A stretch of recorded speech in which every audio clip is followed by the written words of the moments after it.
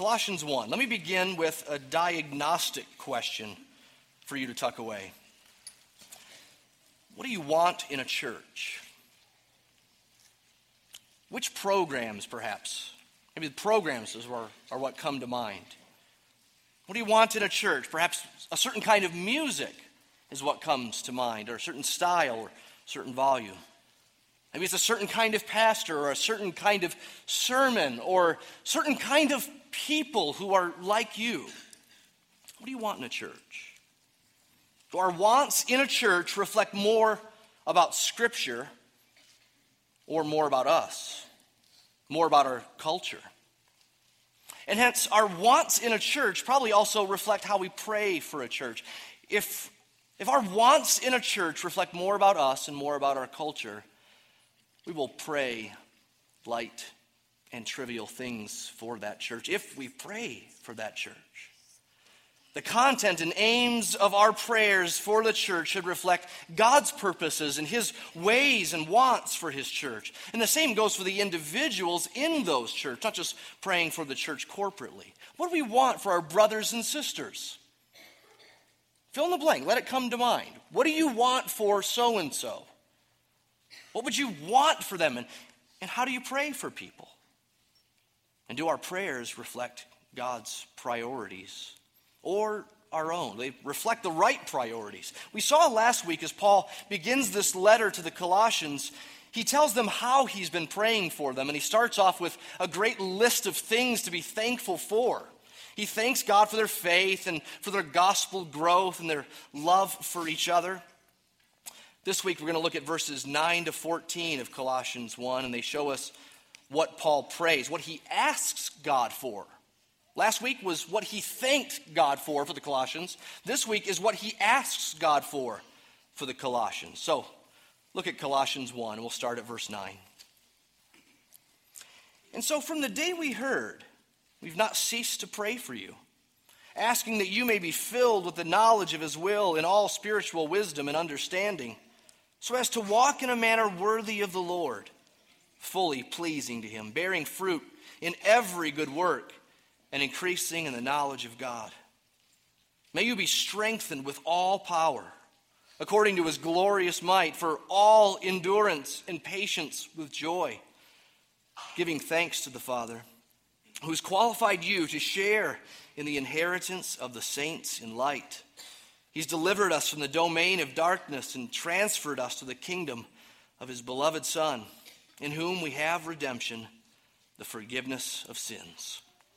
Now remember, Paul prays similarly in Ephesians 1, and then here in Colossians 1, which we're seeing, of course, Philippians 1, one book before.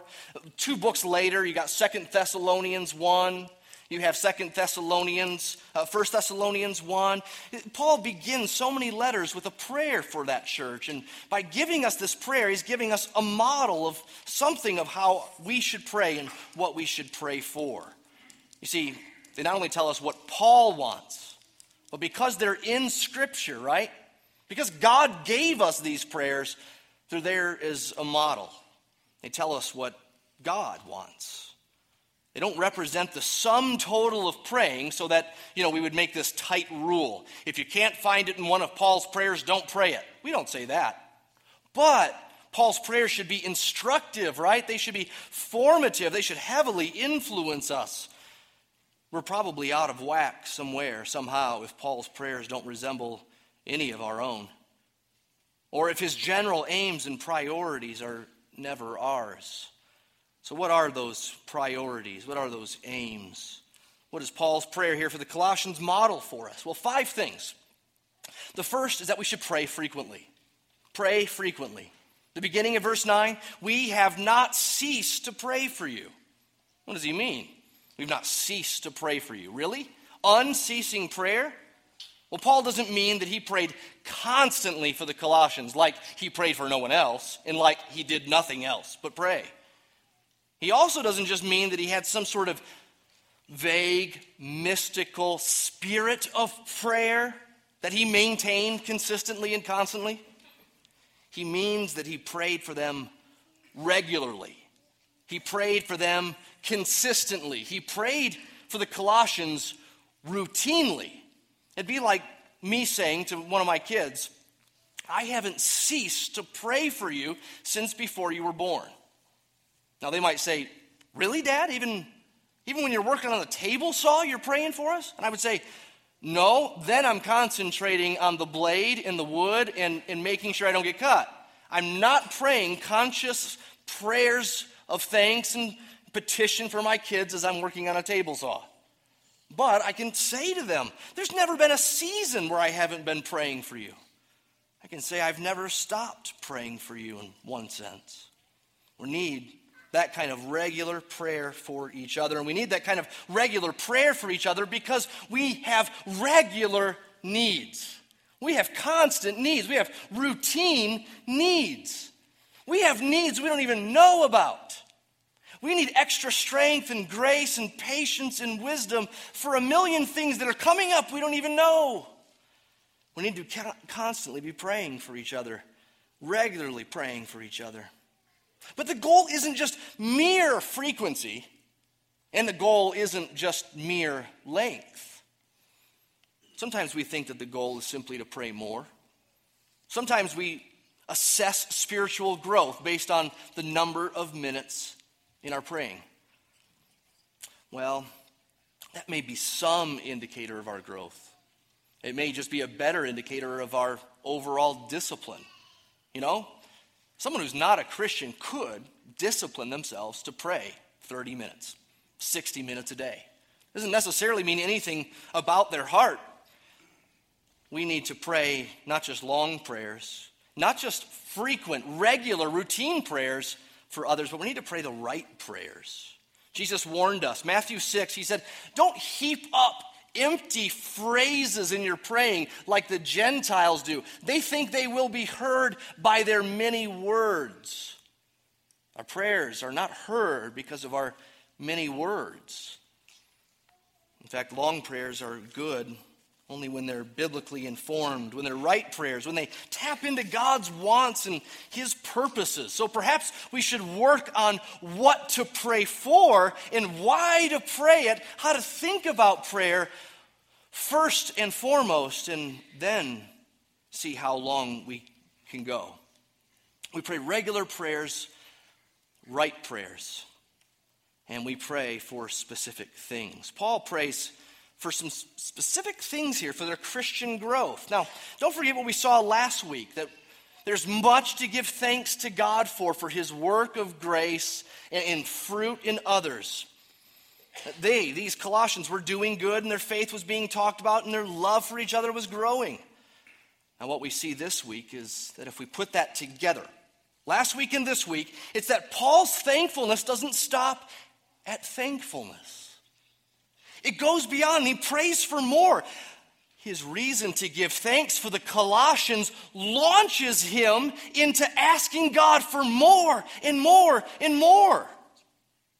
Now, I don't think we normally pray that way. If things are good for this or that person, we often don't pray for them. Or if we do pray for them, we pray with thanksgiving that things are good and that thing happened or that thing went away that was bad. And then we stop. What we see today from Paul is that his thankfulness is a springboard into lofty requests for God to do more and more and more. We'll come back to that. Now some specifics. He says pray frequently. Secondly, Paul shows us to pray for understanding. The end of verse 9 is this phrase, filled with the knowledge of His will in all spiritual wisdom and understanding. What does he mean when he prays that they would know His will? I think he means here that specific will called the revealed will of God, or what Scripture tells us about what God wants. He's not talking about a mysterious, secret, personal will for my life about what job to take and what city to live in and what car to drive and what girl to date. Instead, I think what Paul's talking about here is that the Colossians need to give attention to the Word in their lives and that they would know the will of God as revealed in the Scriptures. It's related to what he says in verse 10, that phrase, increasing in the knowledge of God. It's knowing what God wants, knowing who God is, And then learning how to apply it. He says he's praying for their spiritual wisdom and understanding. How to apply the revealed will of God. How to live it out. Now, again, last week we talked about thankfulness for God's spiritual blessings in others. And I encouraged us to take a measure of optimism to heart in how we view others. I was talking with another pastor this week. A lot of times pastors get together and compare notes on sermons. What have you been preaching on? And you maybe give a 3-minute version of last week's sermon. So I was doing that with another pastor friend in town. And I was telling him last week, we talked about the need to be more optimistic and look for reasons to give thanks in others. And I used the word picture of a strainer, like you'd strain pasta.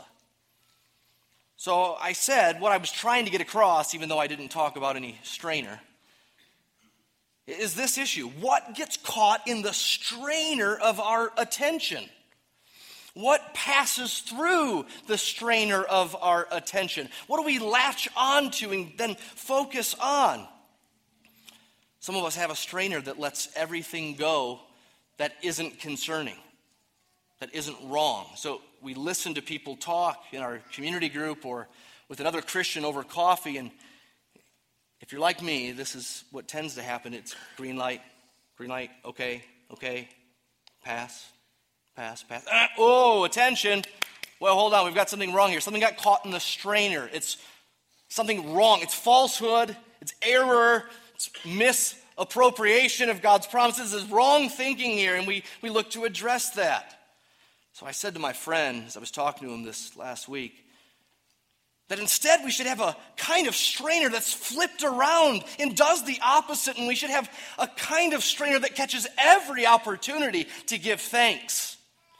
Love covers a multitude of sins. Let some sin slide through the strainer and clap onto those things that we can rejoice in and praise God for. But right after I said that, I realized I was being reactionary. That we don't need just the flip of that strainer. The flip of that strainer creates its own problems. A totally opposite kind of strainer is one where everything goes through, including all kinds of bad thinking, all kinds of bad doctrine, even sin, waywardness, and selfishness. All of a sudden now we're not doing a lot of other Bible commands. So we need both kinds of strainers. You see, it's possible to be so optimistic that you're naive. It's possible to be so encouraging that you've encouraged evil and wrong thinking. Paul's encouraging one kind of strainer in the earlier verses, which we looked at last week, those verses on thankfulness. He's encouraging, though, another kind of strainer, we could say, in verses 9 and following, especially verse 9, where he says that they need to know God's will and have spiritual wisdom and understanding. And don't forget why he wrote the book in the first place. He addresses it in Colossians 2. There's a falsehood, a body of falsehood, a body of false teaching that's going around that city, and it's nasty and it's troublesome. It's problematic, and you need to discern that it's wrong, that it's not the true thing. It's not what you first held on to in Christ. So here's my takeaway with this whole mental picture of two kinds of strainers. I guess if I was a better preacher, I'd have two strainers up here right now, and I'd hold them up. But you can imagine that, right? Okay. Here's my takeaway with this mental picture of two kinds of strainers, one of which catches error that needs to be talked about, needs to be addressed, needs to be encouraged out of. Another strainer which catches opportunities for thanks and praise and rejoicing. We each should know which one of those strainers is more natural to us. Which one we use more naturally, which one we were born with. I was born with the one that catches falsehood. Criticism is my spiritual gift. It seems. In my worst of days, that's definitely what it seems. Well, we should work hard to keep the other strainer, whichever one we weren't born with, it isn't natural to us. Keep that out and in our hand and using it constantly. And we should also thank God for those who are more natural with the other strainer. Because that's the body of Christ. We weren't all made the same. If everyone was as discerning as you, there might be more falsehood and trouble in the church, and that kind of life and love wouldn't survive in a sea of falsehood. But if everyone were as doctrinally picky as you, this wouldn't be a body of love and care and encouragement. We need both. Thank God for both. Third, Paul teaches us to pray for fruit. Verse 10, he gives 4 phrases here about fruit. He says, I pray you'd walk in a manner worthy of the Lord, fully pleasing to him, bearing fruit in every good work, increasing in the knowledge of God. Big things to pray for. It reminds us that all true Christians will bear fruit. They will. Remember, Jesus in Matthew 13 gave us the parable of the 4 soils. It's a picture of conversion and false conversion, right? Some people look like they've received the gospel, but then it didn't stick. It wasn't real. Well, those are the second and third soils if you go to Matthew 13 and look at those. The 4th soil is the real one. And there Jesus says that soil sprung up and it bore fruit. Some, here's a key part, some 30-fold, some 60-fold, and some 100-fold. In other words, not every Christian has the same amount of fruit. Maybe specializes in the same kind of fruit. We're not all the same. It's different. But every Christian bears fruit. Every tree that's truly planted in the soil of Christ is supposed to bear fruit. Last week we talked about gospel fruit. The gospel, if it's truly the gospel in our hearts, it's supposed to bear fruit. It's supposed to spread. But we're also perhaps good to remember Philippians 2, which tells us that this is mysteriously both the work of God and the work of our own. It's a gift of God, and it's our responsibility. Philippians 2, verse 12, tells us, work out your salvation with fear and with trembling. That's a job you have. That's a duty you're given. You have to. You should. You will. You must. You must decide to do it, and you must work to do it. But the next verse, verse 13, for it is God who is at work in you to will and do of his good pleasure. You read those 2 verses and you think, well, which one is it, Paul? Is it me or is it him? And he says, yep, it is. It's both. You both have to do it, right?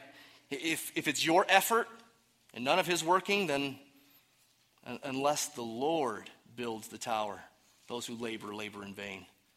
But he doesn't work in such a way that we just get strong. There's no means at work here. No Bible reading, no prayer. We just grow naturally, rather miraculously through his working in our hearts and minds. No, he doesn't work that way, according to Philippians 2. It's his work and it's our responsibility. And if it's his work, we need to be in prayer more than we are for each other. We need to ask God to do powerful things in each other. Now, we tend to pray for people to become Christians, right? You have a friend you're talking to about the gospel. He's starting to see it. He's not quite there yet. Pray for him. Okay, he goes on the list. And we tend to pray for Christians who are in trouble. They're hurting. They're suffering. Here's a problem. Here's a specific request. We're praying that this would happen, that would go away. Okay, put them on the list. But if someone's doing well, we tend to think there's really nothing to pray for. We tend to move them off the prayer request page when they get saved or when the trial stops. Paul says that we're missing something, though. Now, look at Paul's prayers. What have we seen last week and this week?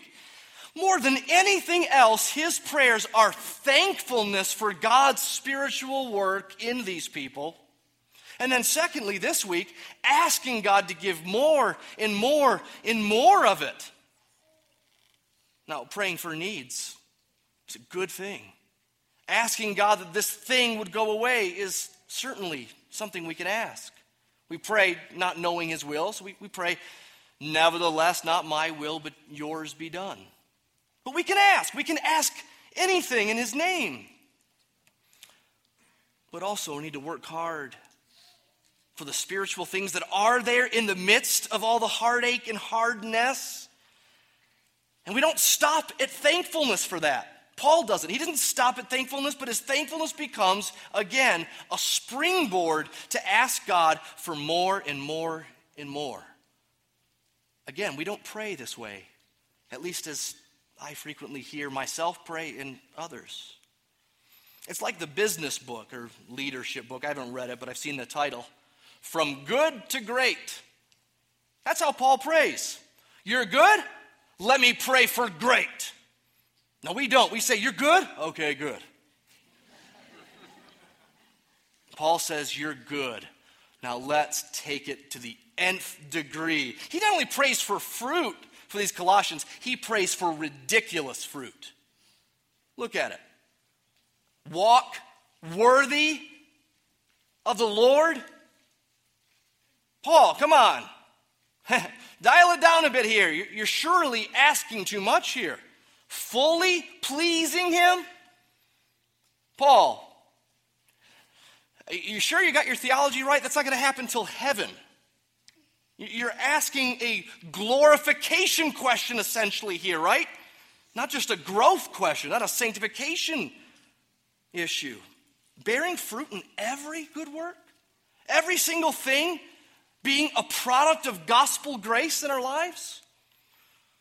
Man, Paul asks for more for these Colossians, and almost absurdly more. He does it elsewhere.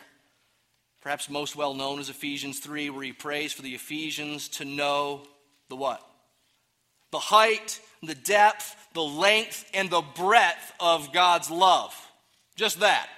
That's all I'm asking for, God, is that they know the sum total and complete fullness of your love. Well, that's a lofty prayer. It's a prayer that will truly and completely only be answered in heaven. Do you see that? When Paul prays, they really walk worthy of the Lord, and they really fully please him, and they bear fruit in every good work. You say, Paul, when's that going to get answered? I think his answer would be, it'll get slowly answered in degrees, here and now, and ultimately in the new heaven and the new earth. But it is promised, and that's why I pray it. And that's why I boldly pray it. Now get this. He's content in his circumstances, and yet so very restless to have more of Christ. Here he is in jail. Many Christians have turned against him. Even within the church, they've falsely accused him. They've said this or that about Paul. They've turned away. He isn't thinking about those as he writes at least this first chapter of Colossians. He's content in his circumstances, hard, difficult circumstances. He talks about his contentment in Philippians 4, if you want to read more about that there. But yet he's so very restless to have more of Christ. It's almost like you could call Paul a spiritual glutton. Isn't that a good word picture? I mean, he's just scarfing the spiritual food down. It's never enough. I'm never full enough. Give me more. Give me more. What do you got? Give me more. Now, I think we're often the opposite of Paul's model. I think too often we are content with what we have in Christ. That's good. It's settled. No worries there. But we're so very restless to have something more for our circumstances. Paul's model is contentment in circumstances, even when they're hard, and restlessness for more of Christ. We should pray such unblushingly bold prayers like Paul. Fourth, we should pray for strength. Strength. Verse 11. Two phrases there. Strengthen with all power according to his glorious might, for all endurance and patience with joy. He says praying for power. What does he mean, praying for power? Well, Paul said that he wanted this too. In Philippians 3, verse 10, he just gives this exclamation, that I may know him and the power of his resurrection. Again, one of those bold prayers, almost like take your breath away kind of prayers. Did you just pray you want to know the power of the resurrection? It seems like he went too far, doesn't it? It's okay to say it, because we said seems. It seems like he went too far. I'll say it if you won't. Now, what does he want? That's the question. Well, D.A. Carson has a good comment on this. He has a little book on Philippians that's well worth your time. He says about this power of the resurrection that Paul speaks of in Philippians 3, the power that raised Jesus from the dead is the power that is at work in us to make us holy, to make us a fit place for Jesus to dwell, to enable us to grasp the limitless dimensions of God's love for us, to strengthen us so that we might have great endurance and faith and lives constantly characterized by thanksgiving. Get this, he says, it takes extraordinary power to change us to become like that. In fact, it takes nothing less than the power of God that raised Jesus from the dead. What the apostle wants, what Paul wants then, is not power so that he might be thought powerful, but power so that he might be conformed to the will of God. Only the power that brought Jesus back from the dead will do. Oh, I want that kind of power. I need to pray for it 1,000,000 times more than I do. We need endurance. Paul prays for endurance for them. Seems like maybe a ordinary or simple thing to pray for after praying such a lofty thing for power. Praying that you endure? If you said to a friend, how are you today? And they said, enduring. You'd suspect it's not a good day. They're just getting by. Well, let's not miss the fact that getting by is pretty important in the Christian life. That getting through that trial, still confessing Christ, is pretty important. Paul prays for their endurance. He prays for endurance in the Christian life.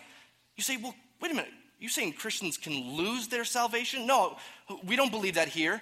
But we believe that there is a responsibility for Christians to keep persevering, keep believing, keep repenting of their sins. And hence we should pray for those things. We should pursue those things ourselves, encourage them in others, and pray for them in the church. Paul's praying for their endurance in the Christian life and in that specific kind of trial that they might go through here or there. Trial is part of the equation here because he prays for patience. Now, the word for patience here is more literally translated long-suffering. Long-suffering. Suffer long. The patience Paul means here is a kind of patience in the midst of suffering. Now, when I was in high school, our pastor would frequently comment that you shouldn't pray for patience because you'll get trials. You heard that before? Where'd that come from? I know where it didn't come from. Paul. Because Paul prays for patience. He prays for the Colossians to have patience. And I don't suspect that the Colossians got this letter and they're reading along and I pray for your patience. They went, oh, great. Thanks a lot, Paul. Everyone knows that produces trials. Now, yeah, I know why we say something like that. James 1:5, trials produce patience. It doesn't mean, though, every time God is going to put patience in us, he's always going to use or only going to use trials. And it certainly doesn't mean that Christians should treat suffering like they don't go near it with a 10-foot pole. I mean, we bought into this thing, this Christian faith, that's absolutely littered with suffering. Our Savior suffered. He said to us, do you think you're greater than the master? They persecuted me, they'll persecute you. He said, in this world you will have tribulation. Paul said, everyone who lives godly in Christ Jesus will suffer persecution. It will be hard. We will have suffering. We will have trials. And we need patience for those trials, not just having patience as a gift after the trials, right? You need patience in the midst of trials. Pray for patience. Be bold enough to pray for patience. And let's take that off our joke list. Now, don't pray for patience. Good Christian joke, right? Let's take that off the joke list, and instead let's take serious the need to have patience and endurance. There are a lot of things to pray for when a Christian friend is suffering, and I'm not minimizing any of those this morning. I know there are several families in our church that are in unusually difficult seasons of life. I mean, breathtakingly difficult. You hear the story and you go, oh my. We should pray for those things. We should give those things to God. We should commit them to Him. We should pray for those people. And we can pray that that trial ends. We pray that God would do a miracle in it. We pray that that relationship would get reconciled. We pray for this and that. And yet we also pray in the midst of it, if we model Paul, for endurance.